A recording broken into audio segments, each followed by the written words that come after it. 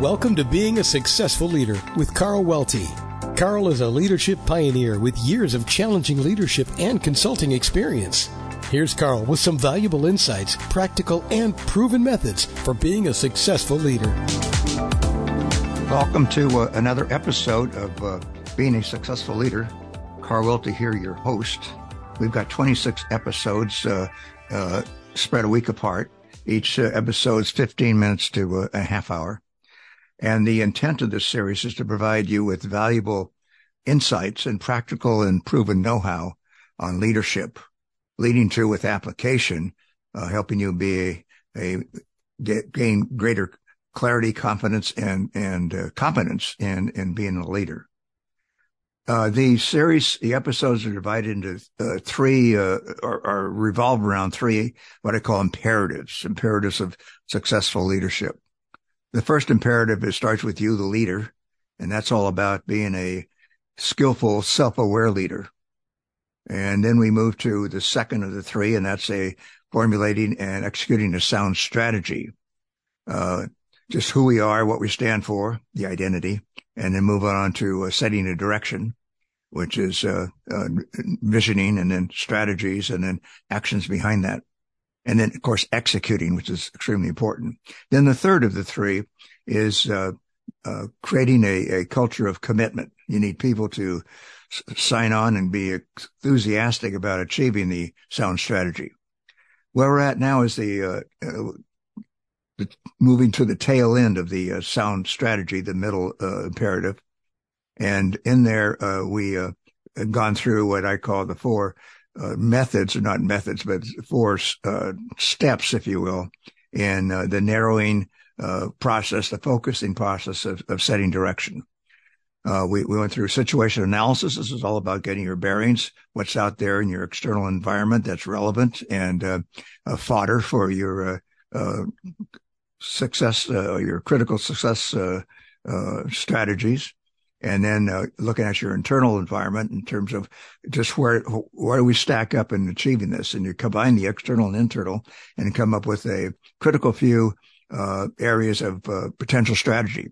You convert those into the next step, which is visioning, and the win statements that you derive from your critical few areas of focus turn into vision elements, which becomes the bedrock of a translatable, actionable vision, which is so key to this.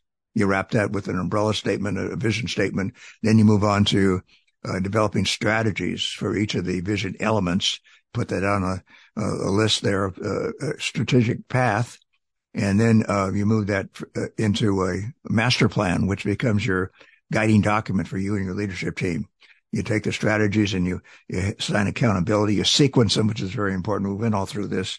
Sequence them then and have accountability, a strategy champion, if you will, and then timelines. And then you wrap up with actions. And that's where we're at now. Action planning divided into two different pieces. And action planning have 5 steps. Project specifications, which is defining success. Implementation opportunities and challenges, which is looking ahead and say, what's in front of us here? And then the wisdom you gain from that, plowing that into your planning process. Those two I covered last episode, and that I called action planning project specifications. Today, we do the last 3 steps, which is the work breakdown structure, and then followed by a work plan, and then team agreements. And that I call the action planning, the work planning. Now, again, I encourage you to go to the website, welty.com, and you can pick up on any of the past episodes there. Just go over to Leadership Resources, scroll down, and you can click on the podcast bar there, and you can instantly go and capture any of the past episodes, which I think is very valuable. In addition, encourage you to grab a copy, if you haven't already, of my book, in this particular case, Making and Fulfilling Your Dreams as a Leader. It complements what we're talking about here very well, gives you more detail, gives you graphs, charts, examples, and also serves as an ongoing reference. How to order the book is right there. You just click on the vendor you want to, and it takes you right to the page to order. Okay, so let's get started with the work planning part of the action planning. As I mentioned before, action plans are scalable. It depends on the complexity of your action plan. There's a difference between importance and complexity or detail. You may have a very, very, very important strategy that you and your leadership team just need to commit to and with due diligence follow. You don't need a lot of detailed planning on the thing, but you need the commitment. On the other hand, whether it's as important or less important or more important, some of your strategies really require you to get down to brass tacks and lay out a detailed plan. But it's scalable. In the 5 steps I mentioned in crafting an action plan, the project specification step, I think, always has to be there. You need to find success and then look down the road and what's ahead for us and how can we identify that and maybe plan for that. The third step and fourth step are structures, work breakdown structure, which can lead to, if you need to go that far, into a work plan. Those are very flexible, and you don't need both of them. Many times you do, and I encourage you, but again, you can stop at a work breakdown structure and not go to a detailed work plan. The last one, team agreements, which is identifying accountabilities to one another on your project team or your leadership team, and then the commitments and the accountability. That should go for all of your action plans. Okay, step 3 of the 5 steps I mentioned in the action planning process, so the way I define it, is a work breakdown structure. It comes right out of project management. Some of you, I'm sure, are familiar with it.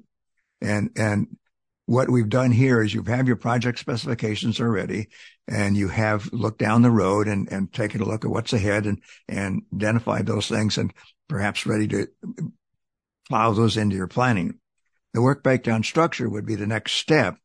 And that's what it is a methodology for identifying and grouping the various work packages that lies ahead, the work packages and the related tasks that would fall under each of the work packages. Most times 3 levels of work breakdown structure is really efficient. The first level is the objective. You would find the objective back there in the first step in my action planning process, which is the project specifications. You had the objective and then you had desired outcomes. So you had the objective, and then you take a look at what are the logical work packages that we have to go through to accomplish this. And then under each of those work packages, what is the relevant tasks under each? That should serve you many times very, very well, just that work breakdown structure. And in terms of moving from that on to your execution. But sometimes it's not enough. And then we take that and detail it out into a work plan, which I'll describe in just a second. So that's the work breakdown structure, 3 levels.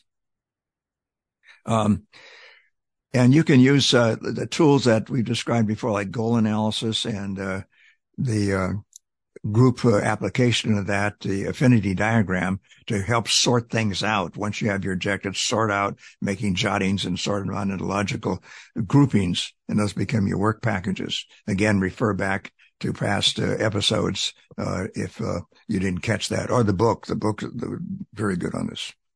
A quick example of work breakdown structure. This would be a group I worked with some time ago. The project objective was, this is a large organization and it had to do with the importance of training. It was actually a nuclear power plant. So safety is very, very important, and training is very, very important for all people aboard. So they wanted to streamline the training, but not risk any safety measures, if you will. And so they wanted to really be more efficient and effective in the training, but keep that safety number one. So working with the team there, the project team, they came up with 4 work packages. One is project formulation. The second was getting started. The third was data gathering and analysis. And the fourth was the recommendations that came out of all of that. So those are the 4 packages, work packages. And then under each, I won't go through all the details, but there are tasks listed. For example, in project formulation, it's a lot of the stuff we talked about. The project specifications, the project charter to charter the team, and identification of again, implementation opportunities and challenges. Under getting started was the selecting the project team, an initial meeting, which was important, which I facilitated, craft team agreements and accountability. The third work package, data gathering analysis, was developing the future state. This is called gap analysis. What does it look like out there? What are the elements of a future state? When statements again. And to develop the current state. What does it look like now? And then to look at the gap between the future desired state and the current state. And from that, plot strategies to close the gap. Very good process, gap analysis. And then out of all that came the recommendations after they went through and did their work. They crafted the recommendations as a task, present the recommendations to top management, and then got approval, authorization, and then develop an implementation plan. So those are your 4 work packages to give you an example of this particular project and the tasks, sampling of tasks underneath each. Okay, the next structure would be a work plan. This is taking your work breakdown structure and getting more detailed when you need to. And the work plan I'm going to give you, the structure, will serve you very, very well in most instances, probably more than you need. Once in a while, with very, very large projects, construction projects and so forth, they will actually even have project planning teams whose task it is to develop these detailed project plans. And then the constructors, builders, and so forth will then use them. And they, of course, collaborate on that. But a work plan is a methodology for sequencing and detailing the specific work to be done and related accountabilities, timing, and resources needed to complete the work to achieve the project objective. Again, I'll go through that with you, and this will serve you, I think, quite well. If need be, there's software programs and that sort of thing if you need a lot more detail. But the rudiments are the same, and what we're going to describe here will be, even if you use software programs, will be the heart of your work plan. So 3 parts to a work plan: program, schedule, and resource allocation. Program, schedule, and resource allocation.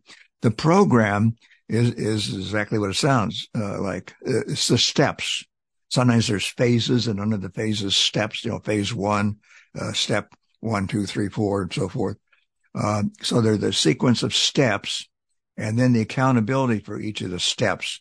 This would be the, on a sheet of paper, this would be the initial, if you will, of who's going to be accountable for that step. Remember, accountability we define as the obligation to achieve results. So that's your program. And then the schedule would be timelines, the anticipated beginning and ending for each of the steps. And you can take a piece of paper, and when you work with your project team, you probably want to hang paper on the wall, use flip chart paper, what have you, and then condense it to probably landscape, legal size paper, and have it all in one piece there. And then there's a resource allocation. What will it take for each of these steps? So you have your program, then you have your schedule, resource allocation. I have 4 elements there. People days. What is the estimated people day for this step? Is it just a few people days, or is it pretty massive? Financial. What are the out-of-pocket costs for this particular step? Space and equipment. What kind of special space and equipment do we need for this step? And the final one is information. What kind of data do we need to complete this step? People days, financial, space and equipment, and information. You can see this is a pretty robust work plan, and really worth your effort. Again, as I mentioned last time, you want to go slow to go fast with you and your leadership team, your project team, and the dividends you will reap by on the front end taking the time to go through the steps we're talking about here. And then the implementation time and quality will be much better as you go slow to go fast. All right. The last project control we should talk about a little bit. Project control, then you have your draft of your action plan here, whether it's just a work breakdown structure or that plus a work plan. And now you can say, well, how are we going to monitor this thing as we go along and modify work in progress? So that depends on your kind of project and your team and so forth. You might want to think about progress review meetings. That's a definite. And so you might want to schedule there and put that on the calendar. Project milestones. There may be some key milestone dates that you want to key up to come together and monitor and perhaps modify your project or action plan. Key dates. Those are some ways of project control. because you need due diligence. You just don't have the action plan and get going. You need your team to continually meet and hold each other accountable for achieving this project plan. So the last of my 5 steps is team agreements. Again, whether it's a robust action plan or just you and your leadership team agreeing, for the next quarter to do certain things. Team agreements are all about commitments and mutual accountabilities. They are, as I define them, principles and ideas the leader, you and your team members deem essential to allow you to effectively work together and to manage the work to be done. And this applies to any project or action plan that you have. Let me give you some example of what I'm talking about here and the importance of these. These are examples from different groups I worked with in terms of giving you a taste of what team agreements might look like. Okay, here's one. Create a safe place where team members can express divergent points of view. I won't go into all the detail here, but they want openness and frankness and so forth. The accountability part of that, each time you have a commitment and accountability, is that speak up, and if you feel invalidated, we need to hear from you and clear up the situation when they occur. Also, we need to periodically discuss just how rigorous our team transparency is. Okay, here's another one. Have growth mindsets. Remember in previous episodes, we talked about growth versus fixed mindsets. They wanted to need to be willing and able to change our mental models based upon what's going on. Revise our assumptions, if you will.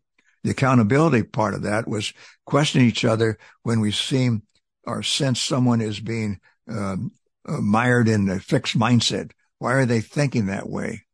Okay. Another one. Just do a couple more. Come to team meetings prepared. Well, that's obvious. No slackers here. You got to do your homework. The accountability part is call each other out on ball dropping. You see, we don't penny punches here. You need to be very direct with this without getting emotional and accusatory.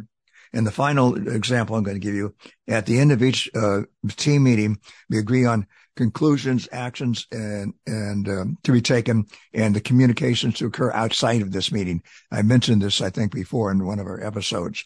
That's my shorthand way of, instead of taking the detailed, transcriptions, and sometimes legally you have to do that. But in most of your meetings, what you really need is, what did we conclude today? The actions to be taken, the accountability, and then what do we talk about or not talk about outside of this meeting? Very, very handy summary that you should definitely have for any of your project meetings or if staff meetings and so forth. Okay. And the accountability for that was to start each meeting with feedback regarding agreed to conclusions, actions to be taken, and related communication. So there you have it, my 5 steps. And today we reviewed the planning steps. So I hope, again, this is meaningful to you and hope things are going well. Check out the book for, greater understanding and ongoing reference. And we'll see you next time. Next time we'll talk about the execution part of sound strategy. Extremely important. You can do a great job of planning, but you got to, when the rubber hits the road, you got to be there and have due diligence in executing your plan. Till then, you take care.